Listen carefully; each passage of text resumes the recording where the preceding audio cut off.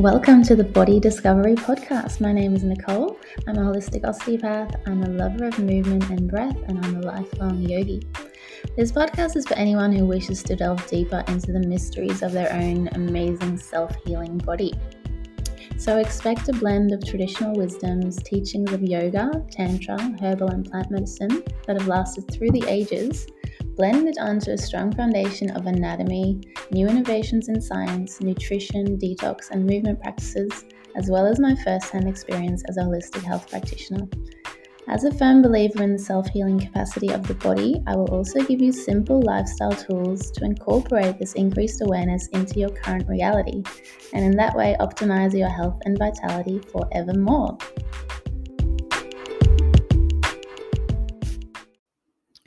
Good morning. This is the first episode. I'm so excited to be here.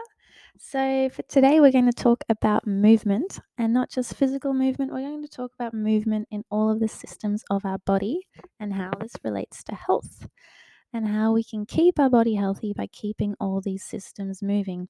We'll be talking about movement and inflammation. We will be talking about how inflammation and lack of movement affect your brain and your brain function. And we will be talking about some tools to increase the movement of all of the systems together. So enjoy. All right, so movement is a very big topic for me. Basically, any patient I see or any health issue I see, I can bring it back in my mind to a lack of movement in one of the systems of the body. And I'd like to give you that perspective as well and give you that understanding so that in the next episodes or anything else you learn about health in life, you can kind of draw on this as a foundation and realize where there's a lack of movement when talking about these other health issues or another health tool or, any tool as well will really, you can bring it down to it increasing movement in an area. Okay, anything that increases your vitality will in some way be increasing movement in one of the systems in your body. All right, so that's very simply said. Like movement is medicine. Lack of movement creates stagnation, creates dysfunction. All right, so just keep that in your mind. I'm not saying it's truth, it's my truth, and it's how I deduce anything in health, and it's worked for me so far. That's just coming from my background in yoga and then working with patients as an osteopath and also doing movement therapy. So when looking at the systems of the body, I'll just give you a quick overview what I mean by that. So when you learn about the anatomy and the physiology of the body, so the anatomy is the actual things of the body, the physiology is the function of the body. All right, when you learn about that, you learn about it in different systems. All right, so in our body we've got our digestive system, we've got our nervous system, we've got our respiratory system, we've got our endocrine system, which is our hormones, we've got our muscular system, which is our muscles, our skeletal system, which is our joints and our skull. And that's about it. Oh no, then we've got our cardiovascular system, urinary system, and reproductive systems. All right. So all of these systems, they're all classified in different systems, but actually they all work together like really closely. It's not like they have their own little, it's not like every system has their own blood circulation or has their own this or whatever, They all work very, very, very closely together. So usually if there's a dysfunction in one, you will have a dysfunction in multiple surrounding that as well. All right. So when we talk about movement being good for health, most people think, okay, which is what has been said by the government and then like any kind of health directive, most people think 20 minutes of exercise a day is good and they'll live forever if they do that. But when you look back at increasing movement in your whole body, you can see that you would need to actually use those 20 minutes to move every single cell in your body rather than just doing a repetitive motion, which most people do. They'll go walking or running because it's something they can fit into their day and walk with their dog, whatever. but to actually stay healthy and allow nutrients to flow to and from every single cell, we need to keep everything moving. All right. So, what I say to most of my patients is to somehow do something they enjoy, but somehow move all of their joints in their body, all of their muscles every day. All right. And that includes breathing as well. So, we'll talk about breathing in a second because that's a very integrated system in movement. But yeah, when we're looking at joints, I'll do another episode just on joints as well. It's pretty complex, but basically, joints need to be moved for fluid to go to and from them. So, most joints have a pressure system in them. So, you basically just need to move them to increase and decrease the pressure for fluid to then go in and out. So, yeah. And why we need fluid going in and out of joints is because we need fluid going in and out of every cell. So think of your whole body as a collection of millions or billions of cells that all constantly need fluid going in and fluid going out. Fluid going in to bring nutrients for energy, and fluid going out to get rid of any waste that's created during the metabolic what do you call it? During what's the word? Yeah, the metabolic reactions, that's the word. So yeah, we need to get rid of any waste by creating like a constant fluid flow through all of our cells. So you can really think of the body as needing like basically a shower of fluid constantly running through it, okay? Bringing nutrients and clearing waste. All right, and when we go back to movement, so for our joints, we need to move them to be able to give those cells that fluid flow that they need. All right, and it's the same with, so it's not just moving your joints and your muscles, you also need to, with your organs, for example, like your lungs and your heart, you need to every now and then move them to their full capacity. Use your heart to its full capacity, also so that your vessels are also used to their full capacity. Otherwise, you decrease the range that they're able to actually work in, and then you decrease your ability to actually use your heart that much. And that's when you get things like a heart attack, when you all of a sudden overstress your heart to a limit that you hadn't used it for a while. Okay. Yeah, so that's talking about the whole circulatory system, which is then integrated with your lymphatic system. Okay, so your circulatory system is your heart and all your blood vessels. So it's the blood that's coming from the heart through the lungs, bringing oxygen to your whole body. All right, but the other things that are in blood, like the nutrients for the cells, they actually come out not in your red blood cells, but in the rest of the blood. So blood is made up of lots of things, including red blood cells. If you take away the red blood cells, what is left is called lymph. Okay, and so in the blood, everything is quite small. All the things that make up the blood are quite small, except for the red blood cells. They're quite big. All right. So when the blood is traveling through your capillaries all the way to the cells where they need to be, the red blood cells can't actually leave the capillaries because they're too big to go into the cells, into the tissue. So what happens is just the lymph, which is basically blood minus red blood cells, goes through the tissues and delivers nutrients and then comes back out through the lymphatic system into lymphatic capillaries to get rid of any waste, which then goes to the intestines, etc., and gets detoxified in all our organs.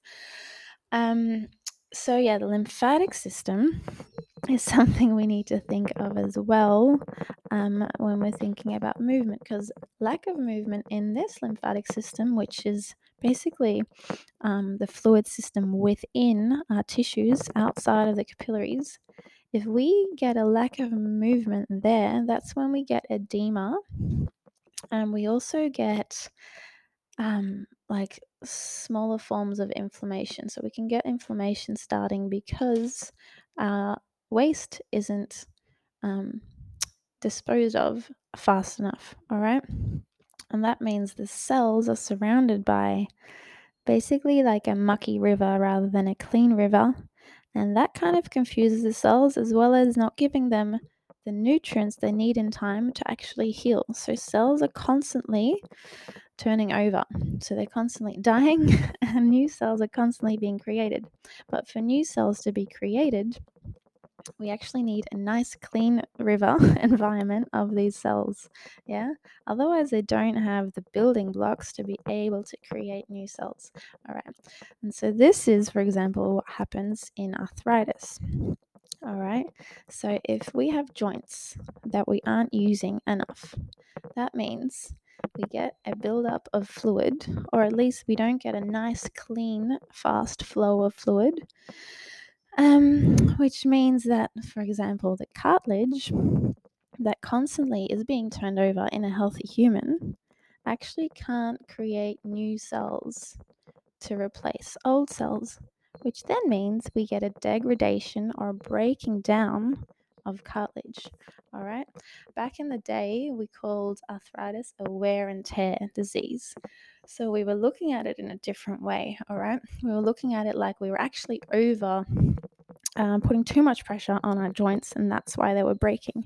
When in reality, joints need pressure and need movements to create a healthy environment and to create healthy cells and keep that cartilage and the bone healthy.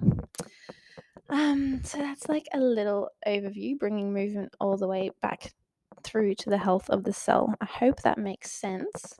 To me, it does anyway. But yeah, so with arthritis, that's why we now know that we have to tell patients to basically even move through the pain. That's what a lot of practitioners will say. Okay, there's pain, but you need to move. All right. It's not always the case, but in any case, we do need to move, and we know that now. We know that arthritis and any inflammatory condition will only get worse if we stop movement. All right. So we're increasing movement to get rid of this inflammation and to create more health, more healing. Yeah. So what else did I want to say? I did want to talk about breathing as well, because that's a really big one in movement. So I'll just give you a quick overview of how the organs work together really well if everything moves well, right? So our lungs are actually connected to our diaphragm, all right? And our diaphragm is this big bundle of muscles, basically, which goes from the bottom of our ribs. So if you place your hands on the bottom of your ribs, and then it kind of slices our body in half, the diaphragm does, going all the way, attaching to our lower back. So it goes all the way through the abdomen, like underneath our lungs. So our lungs are attached on the bottom by the diaphragm. All right. So the diaphragm, lungs don't actually have the capacity to really work on their own unless they're attached to muscles. So it's the muscles that are increasing their size or decreasing the size of the lungs, all right? So the diaphragm is the main mover of your lungs and the main mover of your respiration, if all is working well. But something that can happen is when we are in stress, when we are in a heightened state, when we're not calm, we start breathing much faster or even shallower, all right? And when we do that, we're actually using different muscles than our diaphragm, because our diaphragm is more of a deep mover. It's a big muscle.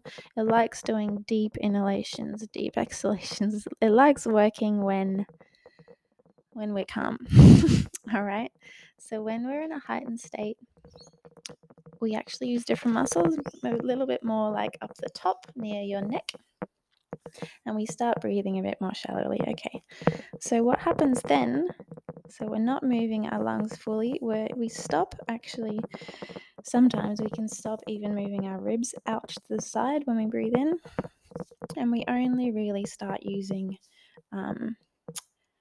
so the muscles in our neck to bring our lungs up, and you'll start getting sore at the front of your chest as well if you really don't use your diaphragm a lot. Anyway, we'll talk about respiration in depth another time, but what I'm trying to say here is in these people that are in a heightened state all the time and that are not using the diaphragm properly, we actually can also start seeing a decrease in function in the digestive system. All right, and why that is because the diaphragm, so this big sheath of muscles that's like slicing our body in half basically, when that works properly, it actually, with every breath, pushes down on your organs and comes back up. So it's constantly creating this pressure in and out of your whole abdomen. So again, it's creating a pressure gradient. So why we need that is firstly so our organs get stimulated to move. Our intestines, our liver, everything, pancreas, they all get stimulated to move when that diaphragm is moving on it. So all your organs sit really closely together. There's no room anywhere in your abdomen, okay? It's all like, yeah, they're really cozy down there. So if the neighbor, which is the diaphragm, is constantly knocking, it means these intestines and everything stay awake.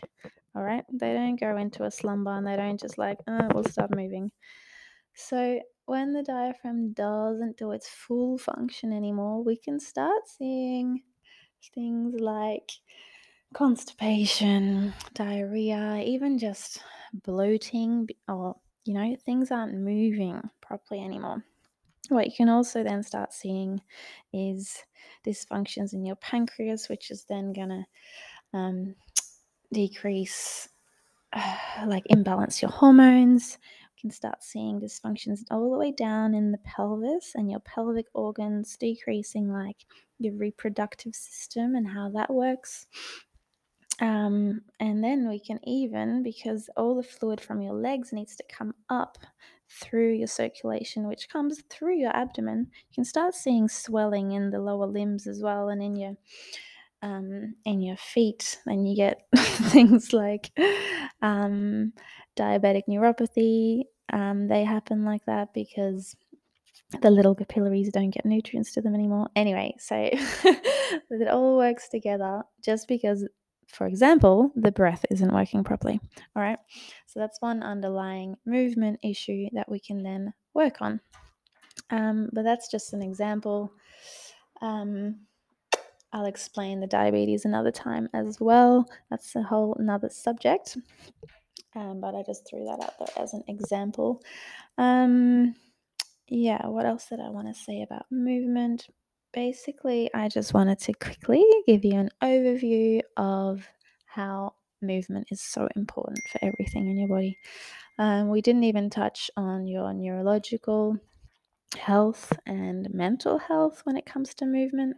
So, for example, with Alzheimer's and dementia, there's been a lot of studies done that actually show if you keep your brain challenged, then there's a lesser chance of getting dementia or brain dysfunction, which makes sense when you look at this whole thing from a movement perspective, because there's no circulation going through to these areas of the brain, right? Which means the cells then don't get the nutrients they need, which means the cells then break down. All right, that's a very simple way of looking at it. There's much more that comes into it than that. But yeah, that's basically an overview of what happens when there's stagnation or lack of good flow of fluid and movement in any area of your body. Yeah, that's all for today.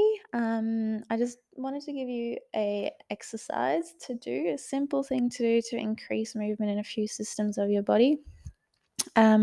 So what you can do is really simple. You can just do some exhalation extensions. So a simple way of doing that is just by inhaling for 4 seconds and then exhaling for 8 seconds. And you do that just seated nice and upright in a good posture where your whole spine is just stacked nicely on top of each other, so your muscles don't need to work that hard. And what this will do, so increasing your exhalation actually stimulates your parasympathetic nervous system, which is then going to actually help you use your diaphragm. It's going to also increase the amount of digestion you're doing, the amount of healing you're doing, the amount of cellular turnover that is happening. All right. And by doing that, you're basically bringing down your stress levels. You're then allowing your brain to actually have more space and to work more functionally because you're not in this heightened state of awareness. So it's a very simple thing you can do at any point in time. And don't see it as just like a woo-woo kind of thing that might just help you relax a little bit. You have to realize that relaxing actually does something for every system of your body physically. All right. So what I'm trying to say here is things like mindfulness, being in the moment. It's not just like a woo-woo thing that might make you feel better mentally, or that might, I don't know, make you manifest something. It actually does work physically on all of these systems when you look at it scientifically, when you look at it anatomically, when you look at it physiologically. All right, so that's the main thing I wanted to say to you today. In summary, movement equals health. Lack of movement will often lead to dysfunction. And how your breath basically is integrated into all of this and allows for proper movement if you're breathing properly. Thank you so much for listening. I went over my time a little bit, but any future episodes will be around 15 to 20 minutes.